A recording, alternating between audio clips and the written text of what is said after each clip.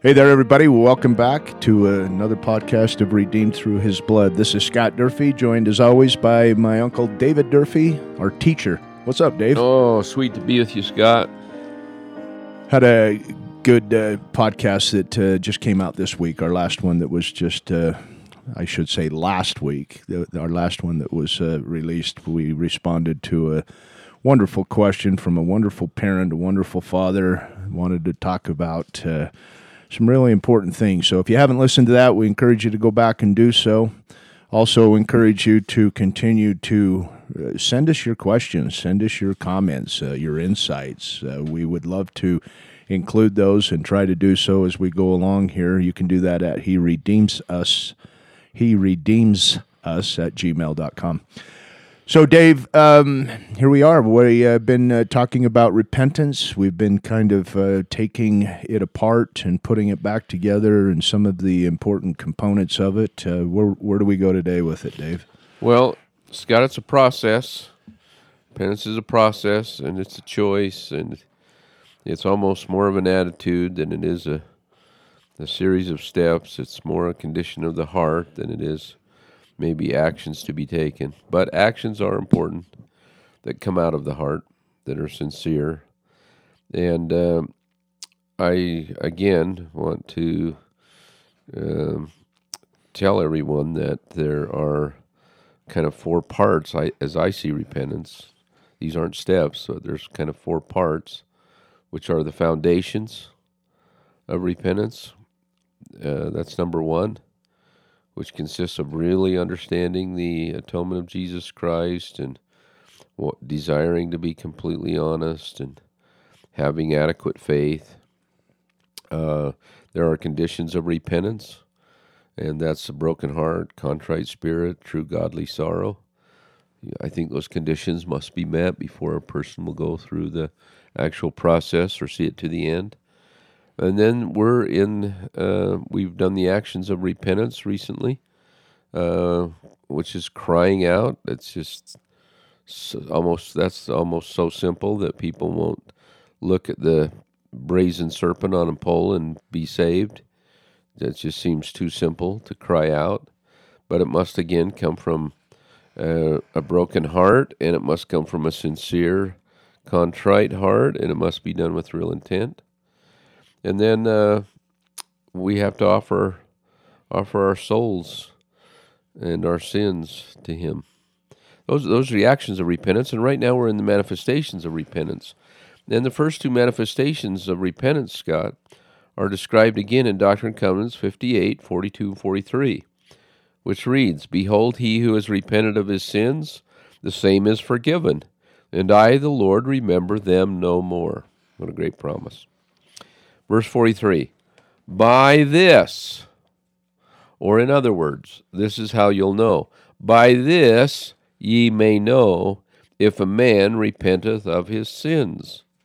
He will confess them and forsake them." Those are the first two really clear manifestations of repentance, Scott, is that an individual will confess them, mostly to God.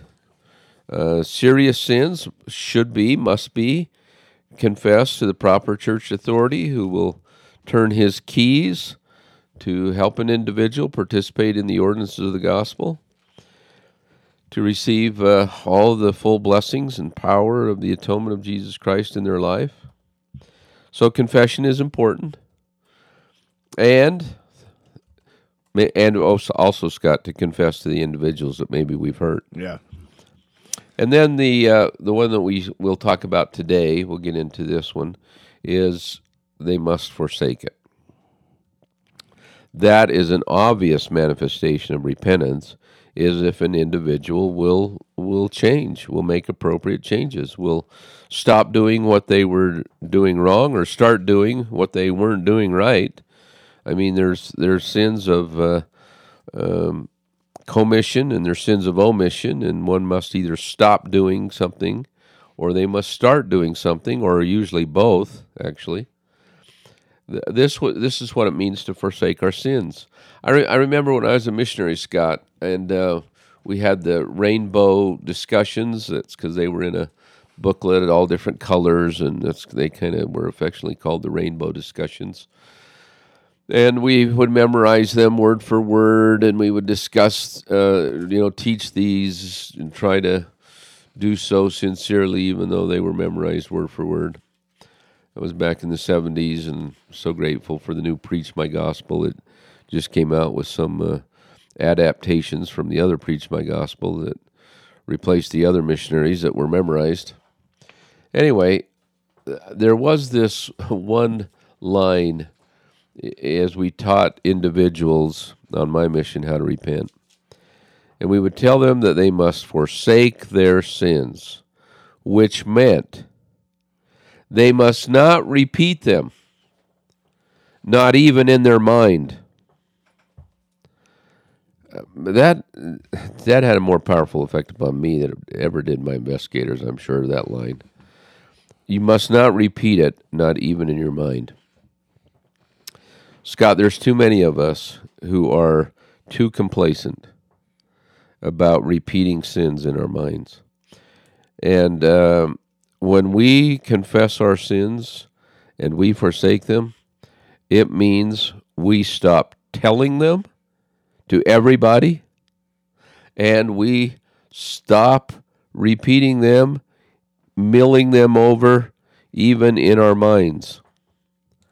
I think that is so critical. We all know that Satan has power to put thoughts in our mind, and the one thought he wants to put in our mind is to remind us over and over and over again, daily or hourly if he could, of our sins. We must choose not to let that happen, and I know that's a choice. So forsaking the sin is not just stopping or starting behaviors, but it's controlling our thoughts. And further, it's controlling who we share our sins with. I know that Elder Anderson and I, when we discussed this chapter in his book, The Divine Gift of Forgiveness, we had quite a long discussion about this, Scott, because I told him that I thought this was a huge problem for young adults.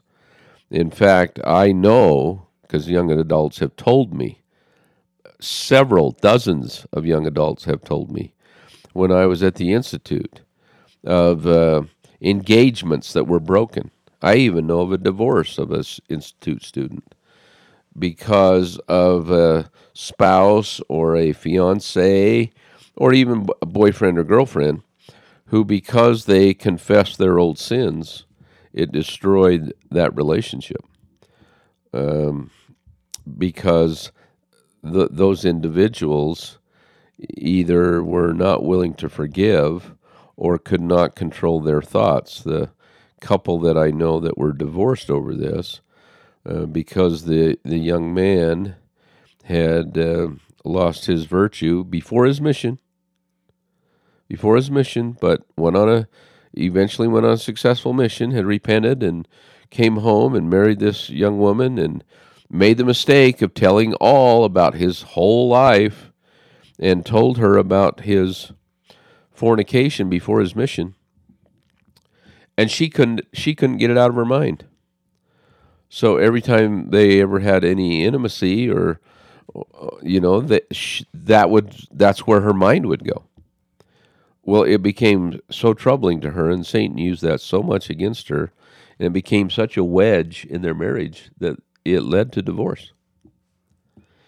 I know of a beautiful young woman who was a leader, a real leader, and a powerful return missionary who had done some things before her mission, and who was engaged to a wonderful young man, and they would have been a really powerful couple. But she came in brokenhearted to my office one day and told me how the engagement was broken because he had asked her questions about her past, and she felt like she had to be honest. And when she was, he broke the engagement. Scott, that's not who she was. It was over. It was gone. It was. Why would he even ask that question? I mean, he sinned by even asking that question. And this is my final point on this before your response. I know there are some young men, and it could be young women too, who manipulate their date or individuals by asking them about their past. And their desire is to know, how far will this person go? Right. Or is this person weak enough? Is this they look for a weak a weak spot or a chink in the armor or whatever, and so they intentionally bring up and want to talk about the sins of the past to use or manipulate those individuals. I'm telling you, Scott, that's evil. That's really, really evil. And I shared that with Elder Anderson. He was really brokenhearted about it. And so in his book, there's a few paragraphs that we can look at in just a minute that reflect his view of that. Our whole aim here is to talk about how we can gain a connection with deity, with the Savior, with Heavenly Father, through the atonement of Jesus Christ, and put that power at work in our lives so that Jesus' power at work in our life, so that we can have the things in our life that we've been promised. And we can do that. We do that when we receive the gift of the Holy Ghost, and then when we have the presence of the Holy Ghost with us. And so that we know that the administration of the atonement in our lives comes by and large through the Spirit of the Holy Ghost. Right. We also know that sin, including the inappropriate thoughts that you've just talked about, we also know that manipulation, through some of the evil acts that you've just brought to light, we also know that those things will push the Spirit away. And when the Spirit's pushed away from us, the atonement of Jesus Christ has little efficacy in our lives. We know that it still has the efficacy that comes from the non-conditional components of the atonement of Jesus Christ and his power there. But the conditional components that come to us, those conditional components, again, if we'll just remember what they are, we take his name upon us, we have that covenant relationship, we produce joy in our lives and experience peace in our lives as a byproduct or as a production of or as a manifestation of our repentance here.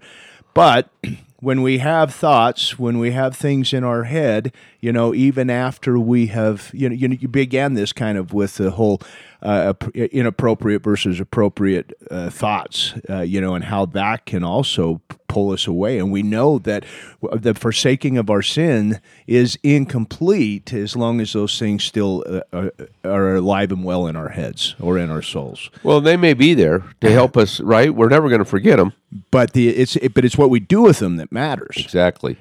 And we all will have that choice. We will all come to the point this week. I mean, this isn't a rare occasion. This is a very common thing that happens, I believe, to each one of us, where we will have that opportunity to make the choice. And do we make the choice? Do I let it stay? Do I water that dirty flower? Do I make it grow even more? Or do I push it aside and with and through the Spirit of the Holy Ghost, through the Spirit of our Heavenly Father, do I use that to actually put on the atonement of Jesus Christ in my life? And when I put on the atonement of Jesus Christ in my life, the production of joy and the experience of peace begin to be with me again. Virtue, love, true love. All of that. You know, Scott, it really is a gift that the Lord has given us not to forget our sins so that we don't repeat them. However, when you remember them, it should be with, I mean, that's the difference, is how you think of them. Yeah. You won't forget them.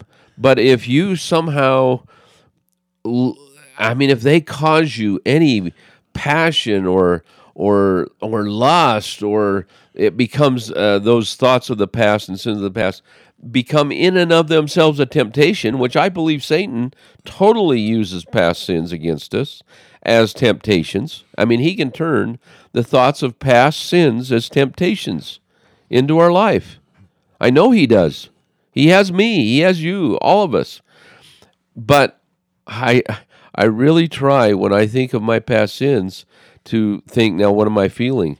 Because if I'm feeling, oh darn, oh man, or if I'm feeling gratitude for the atonement of Jesus Christ, and I know that I'm forgiven, I can have thoughts of peace Yeah. concerning past sins. I know that's what you're saying, versus having thoughts or feelings of lust, passion, jealousy, whatever. Well, and there's another part of that too. You know, we're leaning heavily on kind of the virtuous sins, right? The sins of virtue, lust, and those kinds of things. But this is also true, David, with, like, say, for example, anger, or for example, mistreatment of others. You know, Absolutely. because that's something that I've had to deal with. You know this. Yeah. You know that this is something that I have through, and I've even talked about it. You know, I've had to deal with some deep fear inventory to learn how to put my anger at bay, or and all of that. But if I give thought to that too, if I give thought to retribution, if I give thought to any kind of getting back at, or any kind of posturing that puts me in a position above somebody else, that's inappropriate, and that is inappropriate. Yes. And so to have those feelings come back too. This doesn't just relate to sins of virtue. This relates to every sin. This relates to everything that we could possibly do and do wrong. And you know, the scripture maybe again fits here, Scott, in Doctrine and Covenants, section 6. Look unto me in every thought. So when we have a thought about our sins in the past, really our thought should turn immediately to Jesus Christ and his atonement. It shouldn't turn to the sordid, ugly circumstance. It shouldn't turn to blaming others, making excuses, or relishing the past, or even blaming ourselves. It should turn to the Savior. So when we do remember the sins, I hope that you and me and all of our listeners can really think about that, and that we'll focus more on the Savior than we do upon our sins. I want to read just a couple lines from Elder Anderson's book, the way he chose to word it here. Tell us where you're at in the book. I'm on page 210. Discussions of very private experiences in our lives are not appropriate, as we are beginning to know someone. Retelling past sins that have been repented of and forgiven by the Lord may unnecessarily negatively affect a growing relationship. That sentence is directly out of our discussion about this, and the many individuals who have been hurt and burned by sharing experiences of their past. And Satan, again, totally uses that to hurt us and to hurt others. Elder Anderson goes on, quote, when sins are far in the past, forsaken, forgiven, and not repeated, it is not productive as you begin a relationship to ask questions or desire answers to specific and vivid detail. At the same time, we should be honest in realizing when sins are not fully in the past. Absolutely. So when discussions come up about our past, I think it's so much more edifying, and it is so much more enlightening if individuals would say, is there anything about your past? These are maybe people who are dating, young adults, or adults who are dating or entering a relationship seriously, should maybe ask, is there anything in your past that I should know about that would affect our relationship? Or even better, to ask, has the atonement, are you alive and well in the atonement of Jesus Christ? Are you lively in using the atonement of Jesus Christ in your life? Have you repented? Have you been forgiven? That would be a much more enlightening discussion than to ask about specific events or past. Again, Scott, there are things in the past when it comes to certain serious sins that should be discussed. Or if one's membership in the church has been in question, maybe that's something that should be discussed. But we have to be, I think, so careful. And here's the key: prompted by the Spirit to share it, and not do it out of because some tintillating, sensationalizing curiosity of others. We need to make sure what our motive is when we share it. And if the Spirit prompts us, maybe we should. And if the Spirit, not maybe, if the Spirit prompts us to, we should. And if the Spirit doesn't, we shouldn't. And we really need to just be in tune about that. Here's just one more short paragraph. Focus on the healing power of Jesus Christ and His atonement, not a person's past sins. If you can come to know his or her parents, family, and friends from the past, if you have questions or concerns, wait and be patient. Time will tell you what you need to know. So if you have questions or concerns, well, just don't rush things. I think it's just important that we use wisdom and not, we just live in a world where everybody's just regurgitating everything negative about themselves or about others, and we need to be more circumspect and careful about that, Scott. So when anybody comes to the rooms of recovery for the first time, it's not uncommon, Dave, that this phenomenon takes place. As a matter of fact, sure. I have a couple of people that I'm quite close to that have spent some time in addiction recovery treatment center recently, 2 different ones. And both of them had the same experience that they shared with me. And it was this, and I want to be careful here because I'm not being critical of a program or of an approach or anything like that. I think anything that we can do that provides movement in the right direction to recover or to become closer to living our lives the way Heavenly Father wants us to, I believe that's all in general positive. But, for example, when folks come into the Alcoholics Anonymous in the very beginning, sometimes the only thing, we strive so hard to be relatable and related to. And when we go into an area or to a place when we know people have been in a situation probably similar to the one that we've been in, it's often comforting, even though it's wrong, it's often comforting to share war stories. And the next thing you know is, these war stories turn into fish stories, if you know what I mean by that, right? Yeah, exactly. Whatever you've done, I've done worse. Exactly. And so both of these gentlemen that I was talking about that have been to a rehab, now I believe all rehabs have good stuff, but both said that once the treatment was out and they would be out around a campfire, for example, at night or sitting around just talking, that's where it would always go. It would go to who's done what worse, and it becomes almost a bit of a contest. Yeah. And I see that. Right, we caution against that. I've seen it too, Scott, even in my classes at Institute. Right. Yeah, exactly.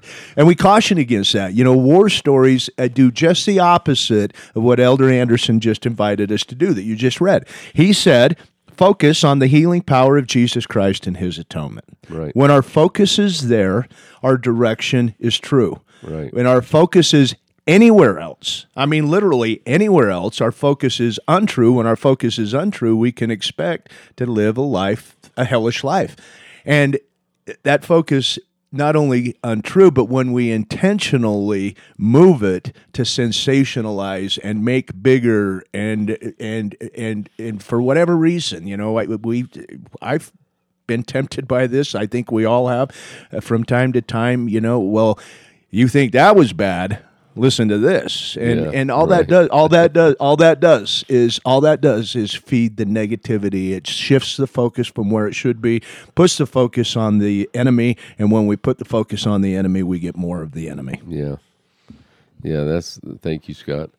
Elder Holland years ago touched on this in a wonderful talk. But anyway, he said in essence, quote a few lines, the past is to be learned from, but not lived in. And some of those lessons are, frankly, too sacred and too personal to share. He says, Elder Holland, there's something in us, at least too many of us, that particularly fails to forgive and forget earlier mistakes in life, either mistakes we ourselves have made or the mistakes of others. That is not good. It stands in terrible opposition to the grandeur and majesty of the atonement of Jesus Christ. To be tied to earlier mistakes, our own or others, is the worst kind of wallowing in the past from which we are called to cease and desist. So, Scott, this is a really important manifestation of repentance, is that we will forsake the sin. That's how you know if a person is repented, and probably even evidence of whether a person is forgiven. This came to my attention early as a seminary teacher. As a seminary teacher, I used to like to enjoy having fun with kids in my seminary classes on a Friday once in a while after a pep assembly or something like that, and to kind of have fun with them and relate to them and to let them know that I knew what they were going through or whatever in my youth and immaturity as a young seminary teacher. And I was sharing one day about something that I had done wrong in high school. And Scott, I totally lost the spirit. I wrestled and I thought about that, and it really affected me for a few days. And I tried to apologize to God, to my students, but it was too late. I knew I had put negative thoughts in somebody else's mind, and that was going to have a negative effect on them. And I don't know if I was perfect in that, but I really consciously tried from then on to never allow somebody to use me for an excuse or to be the reason why somebody else would do something stupid and commit a sin or be dishonest or whatever it may have been. But we lose the spirit when we choose to talk about sins of our past. The Lord is not pleased. If they have been forgiven, then they should not be repeated. Not in word, not in deed, not even in our mind. That's a tough one. Let's just be honest. I think that the word and the deed may be a little easier for us to accomplish. But even that comes with some challenge for some of us in some things, right? But that thought, and I think, speaking of thoughts, I think that's just kind of a constant rewriting of the ship for me. I just need to constantly but if I tighten it up, we got to tighten it up. But if I do what Elder Anderson invited us to do, and that's focus on the healing power of Jesus Christ and His atonement, then that allows, again, and that gets back to, if we just keep everything as foundational as we possibly can and as simple as we possibly can, it makes a lot of sense. If we can just have the Spirit with us, if we always strive, and that begins on Sunday, as I partake of the sacrament, and I commit to, take His name upon me and always strive to have His Spirit be with me. Once that Spirit's with me, then those other things kind of work out, David. But that is a constant battle. Maybe that's one of the reasons why it's important that we participate in an attitude of constant daily repentance, and maybe that's why we partake of the sacrament on a weekly basis. Absolutely. Right? Yeah. Absolutely. So, again, to kind of summarize and repeat, when we think of past sins, our minds should be turned to the Savior, and we should be filled with gratitude for the atonement of Jesus Christ, His mercy, and His grace.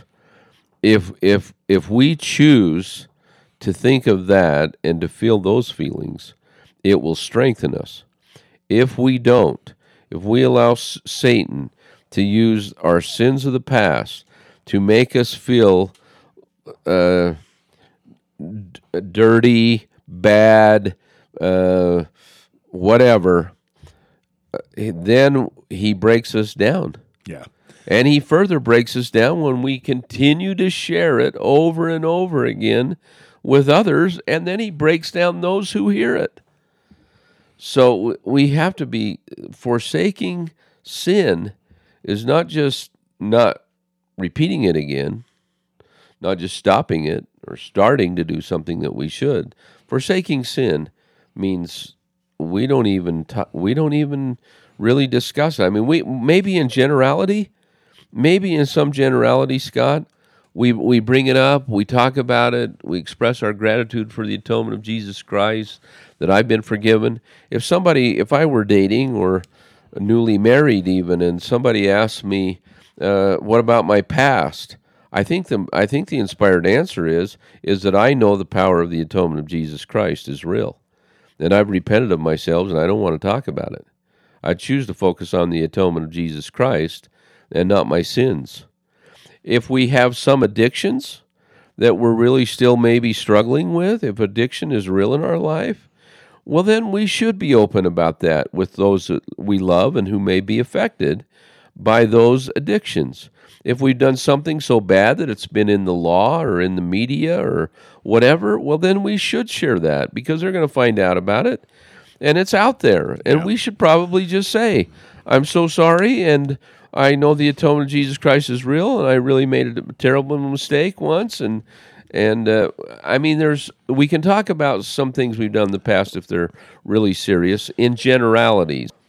And it should be as they relate to a restitution process. Yes, and the atonement itself. For example, I'll just give you an example, a personal example. I lived a life that has a lot of things in it that are probably just better not talked about. But in a general sense, if my children, my kids, if my youngest daughter, who's 30-something now, knows, some of the general effects and so forth, then she can begin to make more sense of her messed up childhood, so to speak, and, Right. and things of that nature. Right. And so, when we forsake something, really, when we use the word forsake, the word is abandon. If we were to forsake our sins, that means we abandon it. We abandon everything about it.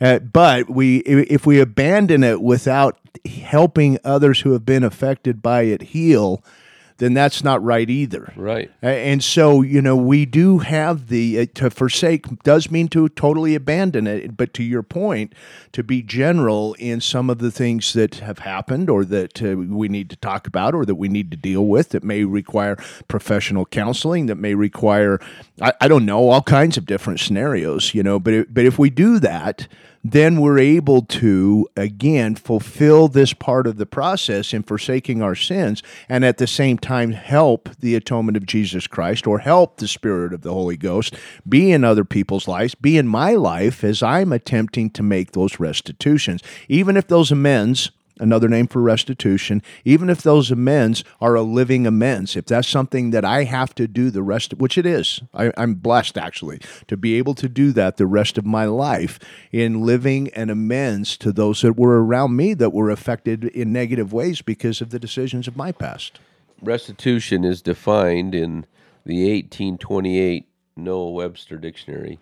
And by the way, for many of our listeners, I'm sure some know this, but whenever I'm studying a certain gospel principle, I love to look up the meaning in the 1828 Noah Webster Dictionary because that was the dictionary of the language that Joseph Smith, the prophets, used in the establishment of the restoration of the fullness of the gospel. So I like to look up words in the 1828 dictionary. And I'm telling you, Scott, there can be small but very significant change in how we use words today versus how they used them in 1828. But in the 1828 dictionary, it reads that restitution is made by restoring a specific thing taken away or lost. It is the act of recovering a former state or posture. So think about that in terms of what restitution really means. It's not just trying to restore what was lost from our sins, but it's actually recovering recovering, more than restoring, it's recovering what was lost, a former state, a spiritual life, the spirit, recovering the spirit and the state and posture of our life. That's what restitution means, and that takes great work, Scott. There always has to be restitution in repentance, because it's not just trying to make up for what was lost, it's trying to regain and to have restored our former spiritual state. Anyway, I think that's a really important part of restitution. And President Harold B. Lee said about restitution that one in sin must show forth the fruits of his repentance. So it's interesting that, again, President Lee refers to restitution as a manifestation of repentance. Not necessarily just the act of it, but a manifestation of it. He calls restitution as one of the fruits of our repentance. And then he says, he must make proper restitution to the limit of his power to restore that which he has taken away, or to repair the damage he has done.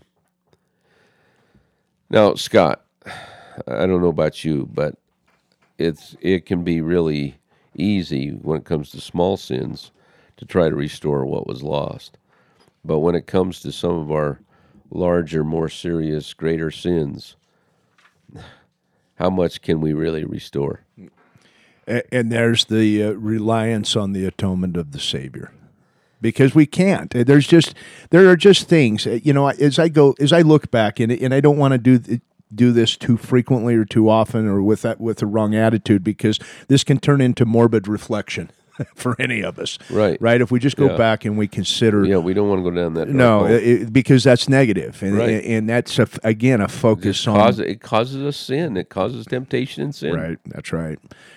And again, so if we just focus rather than all that, somebody, and we've all heard it, you take a feather pillow, you cut it, and you throw the feathers out, try to gather them all back. It's just an impossibility. Well, that's how our sin is.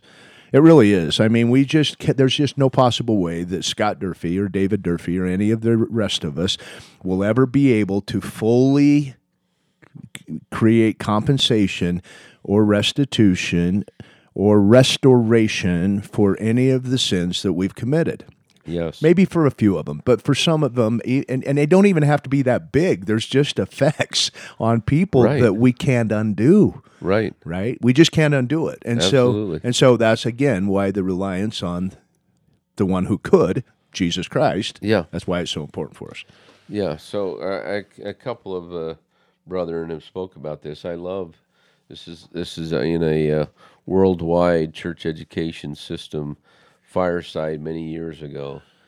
Elder Merrill J. Bateman, former presiding bishop of the church, made this statement. I think it's really powerful. And I'll never forget the many times I shared this quote in class, how the power that this quote had on some of the young people that I taught in my classes.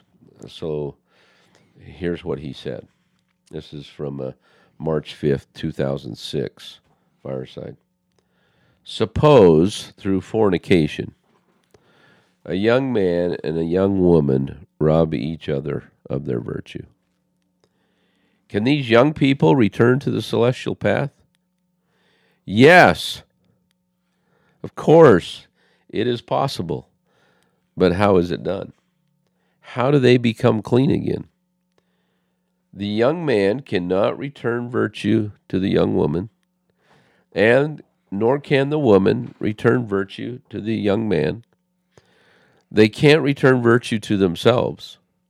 They've lost their virtue. Quote, the only person who can renew their virtue is the Lord Jesus Christ. He is the only one with the capacity to restore virtue and completely cleanse the young man and woman.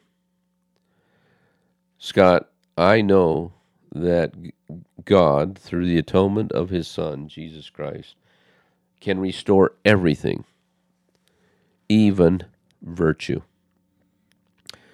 I think I've told our listeners and you about my experience going to the prison with Elder Anderson.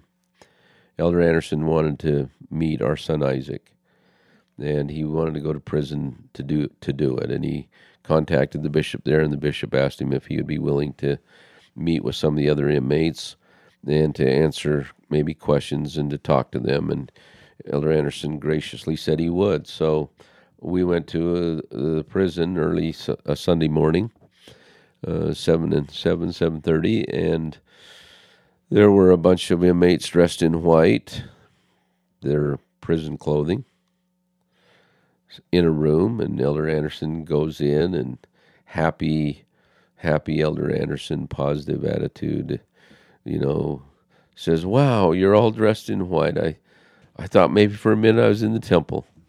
And they laugh, and things loosen up, and he goes around individually meeting each of them. I think I've told that story about the one prisoner that didn't want to shake his hand or want to see him, and how kind and sweet Elder Anderson was with him. Anyway, he talks to them, and then he asks them if they have any questions. We've been there for probably an hour or more. The man sitting on the aisle in the room, there were about 80 men present, and a man says, "Really, Elder Anderson, what hope is there for some of us? Some of us have lost everything. We've lost everything. We've lost our wives. We've lost our children. We've lost our families. We've lost our membership in the church. We've lost everything. What hope is there for us?"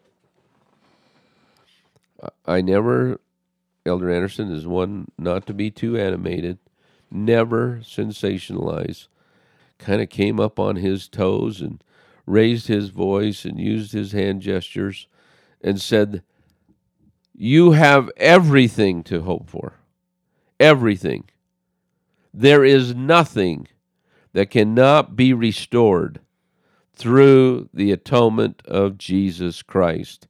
And he went off and just ran a list. I will never forget that, Scott. I felt the spirit of that. It was an amazing to hear an apostle and a prophet to exclaim in prison, who not only some of these inmates felt they had lost everything, but think of everything they had stolen or taken away from others.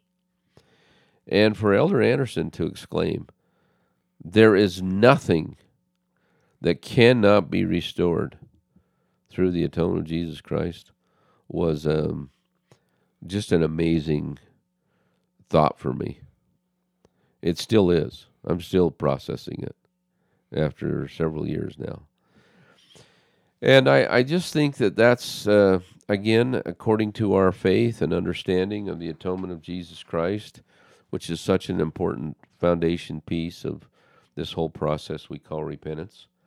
Elder James of the 70 Raz Band, Elder James Raz Band, gave a wonderful talk on this, and he describes Alma's joy in Alma 36, that amazing joy Alma has when he, after he's had the thought of Jesus Christ, and he's filled with joy as exceeding as was his pain, and he's describing all of that. Well, I love Elder Razband's insight on that experience. He writes, this is in the April 2020 General Conference.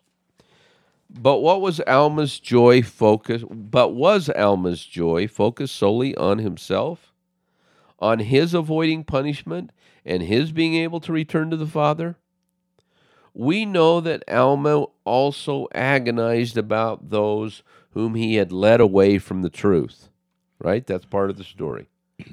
But Alma himself could not heal and restore all those he had led away. He could not himself ensure that they would be given a fair opportunity to learn the doctrine of Christ, or would ever receive it and be blessed by living its joyful principles. He could not bring back those who may have died, still blinded by his false teaching.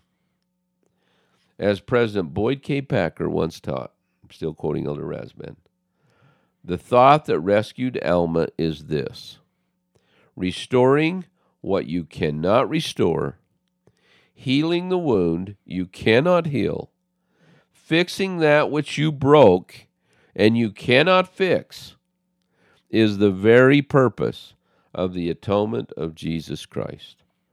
The joyous truth on which Alma's mind caught hold was not just that he himself could be made clean, but also that those whom he had harmed could be healed and made whole. That's beautiful. Isn't that awesome? Yeah, I love that. And General Conference. there's another part of this talk. If you go down it's a section called "The Savior Will Mend All That We Have Broken," and this kind of gets back to a little bit about what I was talking about. Is it okay if I read that paragraph? Please. Yes, I love that paragraph. It is these truths that would have brought Alma peace, and it is these truths that should bring us great peace as well. As natural men and women, we all bump or sometimes crash. I love the imagery of that. We all bump or sometimes crash into each other and cause harm. That almost makes it feel accidental in that I don't feel quite as in trouble, right? Because some of it was not an accidental bump. Some isn't. Nope, some of it was quite intentional. As any parent can testify, the pain associated with our mistakes is not simply the fear of our own punishment, but the fear that we may have limited our children's joy or in some way hindered them from seeing and understanding the truth. The glorious promise of the Savior's atoning sacrifice is that, as far as our mistakes as parents are concerned, He holds our children blameless and promises healing for them. This kind of gets back to our episode from last week. And even when they have sinned against the light, as we all do, His arm of mercy is outstretched, and He will redeem them if they will but look to Him and live. Another definition of repentance: to look to Him and live. To me, Dave, that paragraph right there, I remember when this came, and Deb and I were, when this talk happened, Deb and I were sitting in our living room, and we were listening, and, we both struggle a little bit because of things like this, but that was a balm of Gilead. Kind of, awesome. Yeah, it was really a marvelous talk, and he gave before he was ever called to be a general authority, he gave a similar talk, a little bit more detail. I don't know. I can't remember the exact year, in a BYU devotional that our readers may want to, or our listeners may want to look up and read. Yeah. So, Scott, this is fundamental, really, to the doctrine of the atonement of Jesus Christ. That Jesus Christ, right there, we taught this at least. There are three powers that flow into our lives and the lives of others through His atoning sacrifice. One, redemptive power. We are redeemed through His blood. Second, the enabling power. We can be strengthened. We can be strengthened through the atonement of Jesus Christ. So not only forgiven, not only redeemed, not only cleansed, but we can be strengthened. And third, there is the compensatory powers of the atonement of Jesus Christ that make up and cover for all of the sins of our past, for all those we have heard, for all of that has been left in the wake of our sins. The compensatory powers of the atonement of Jesus Christ either compensate us as victims or compensate our victims. That is the good news. That is the glorious, beautiful truth of the atonement of Jesus Christ. That out of the atonement of Jesus Christ, Scott, it's really Isaiah. Do you want to turn to Isaiah 61, verse 3, Scott, and read Isaiah 61:3? I love this passage. This is a passage that Jesus Himself made reference to. All three verses, 1 through 3, are beautiful, but the compensatory powers, I think, are expressly referred to in verse 3. So Isaiah chapter 61, verse 3, Scott. Yeah, you've made reference to this even as recently as last podcast. This is a great scripture. To appoint unto them that morn in Zion, to give unto them beauty for ashes, the oil of joy for mourning, the garment of praise for the spirit of heaviness, that they might be called trees of righteousness, the planting of the Lord, that he might be glorified. Think about that verse in Yeah. terms of restitution. Why would we ever want to bring up the ashes? Again, I'm kind of going back to forsaking the sin, not repeating it in word, not in deed, not even in thought. Why do we love to play in the ashes? If we would have faith in Jesus Christ and faith in his name, we could receive beauty. Now, why would we want to ever go back to the ashes? Scott, that's the power of Jesus Christ through his atoning sacrifice, which can be administered into our lives through, again, the power and the gift of the Holy Ghost, and administered into the lives of others. Members or not members. I believe that, Scott. Members or non-members. And in many instances, that power of that compensatory power of the atonement of Jesus Christ is administered in the lives of the others unconditionally. We've talked about that, whether they know anything about Jesus Christ or not. The atonement of Jesus Christ administered in the lives of children and others who have suffered innocently. And all of this, King Benjamin says, and all of this, that there would be a righteous judgment. I did all of this that there may be a righteous judgment, so that all of us can consider ourselves and our situation as being blameless, and we become blameless through the atonement of Jesus Christ. So, Scott, we've talked today about a little bit about forsaking the sin and what that really means. I pray that our listeners will accept the invitation to really kind of be more mindful of what they're thinking, of what maybe even Satan is trying to cause us to think, and to think less about the sins of the past. Again, not ever forgetting them, but when we remember them, they should be with gratitude for the atonement of Jesus Christ, and our thoughts should be turned to him. And then not sharing them maybe as, I don't even want to share some of the stories where I know individuals have broken that commandment, who really have thought they had repented, but because they continued to confess the sin over and over and over again to priesthood leaders, in testimony meetings, in class settings with individuals, they continue to openly share their sin and show their scars, and it never quite ever has really healed over. It's obvious that they haven't really repented and felt forgiven. I just think we have to really be careful about that, because it causes ourselves, and worse, causes others to continue to sin. So, forsaking the sin, I hope we can be mindful of what's in our mind and more discreet in what we say and what we choose to speak about. And then making restitution, Scott, is really based on our faith in Jesus Christ and his compensatory powers, and experiencing the joy and not continually being haunted for the rest of the life for maybe our sins caused others. Yeah. That's the power and blessings. I know and testify that, as Elder Anderson said, there is nothing that the atonement of Jesus Christ cannot restore.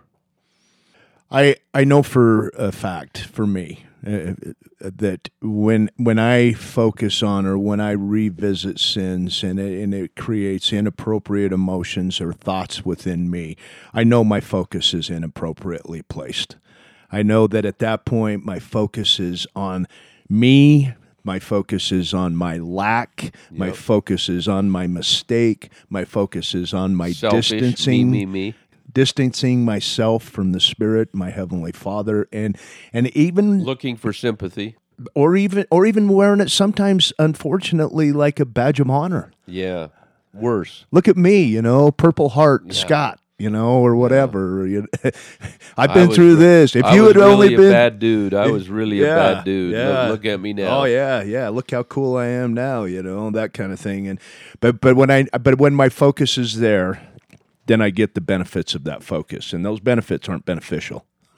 Those benefits are what comes from that. The production that comes from that is nothing but negative, and it draws me further away. It draws me much further away from the Spirit. But when I have thoughts, and I have them, I get the reminders, and sometimes Absolutely, we all do. they're just loud and clear. Well, hello, that's because of this, or this is happening.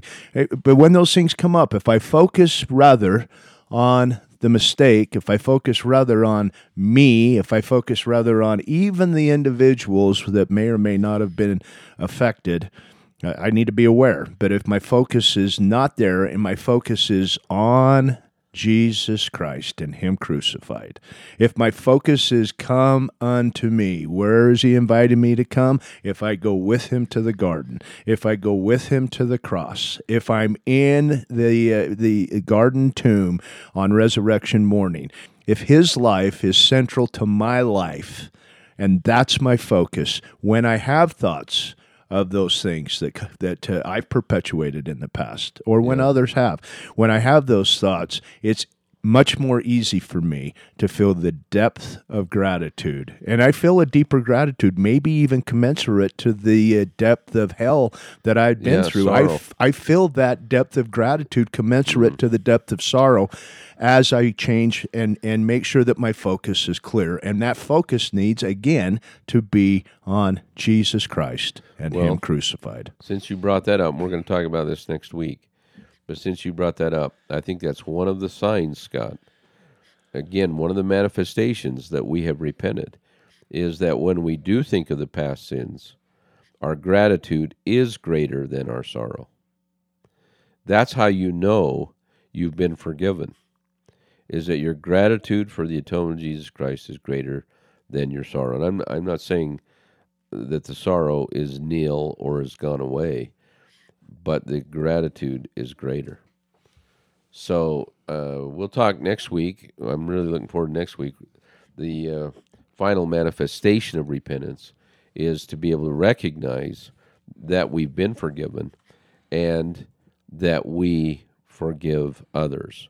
So forgiving others and ourselves will be our discussion next week, which I look forward to. And actually, we'll probably take 2 weeks on that one because I know it's such a relevant topic and there's so much to discuss.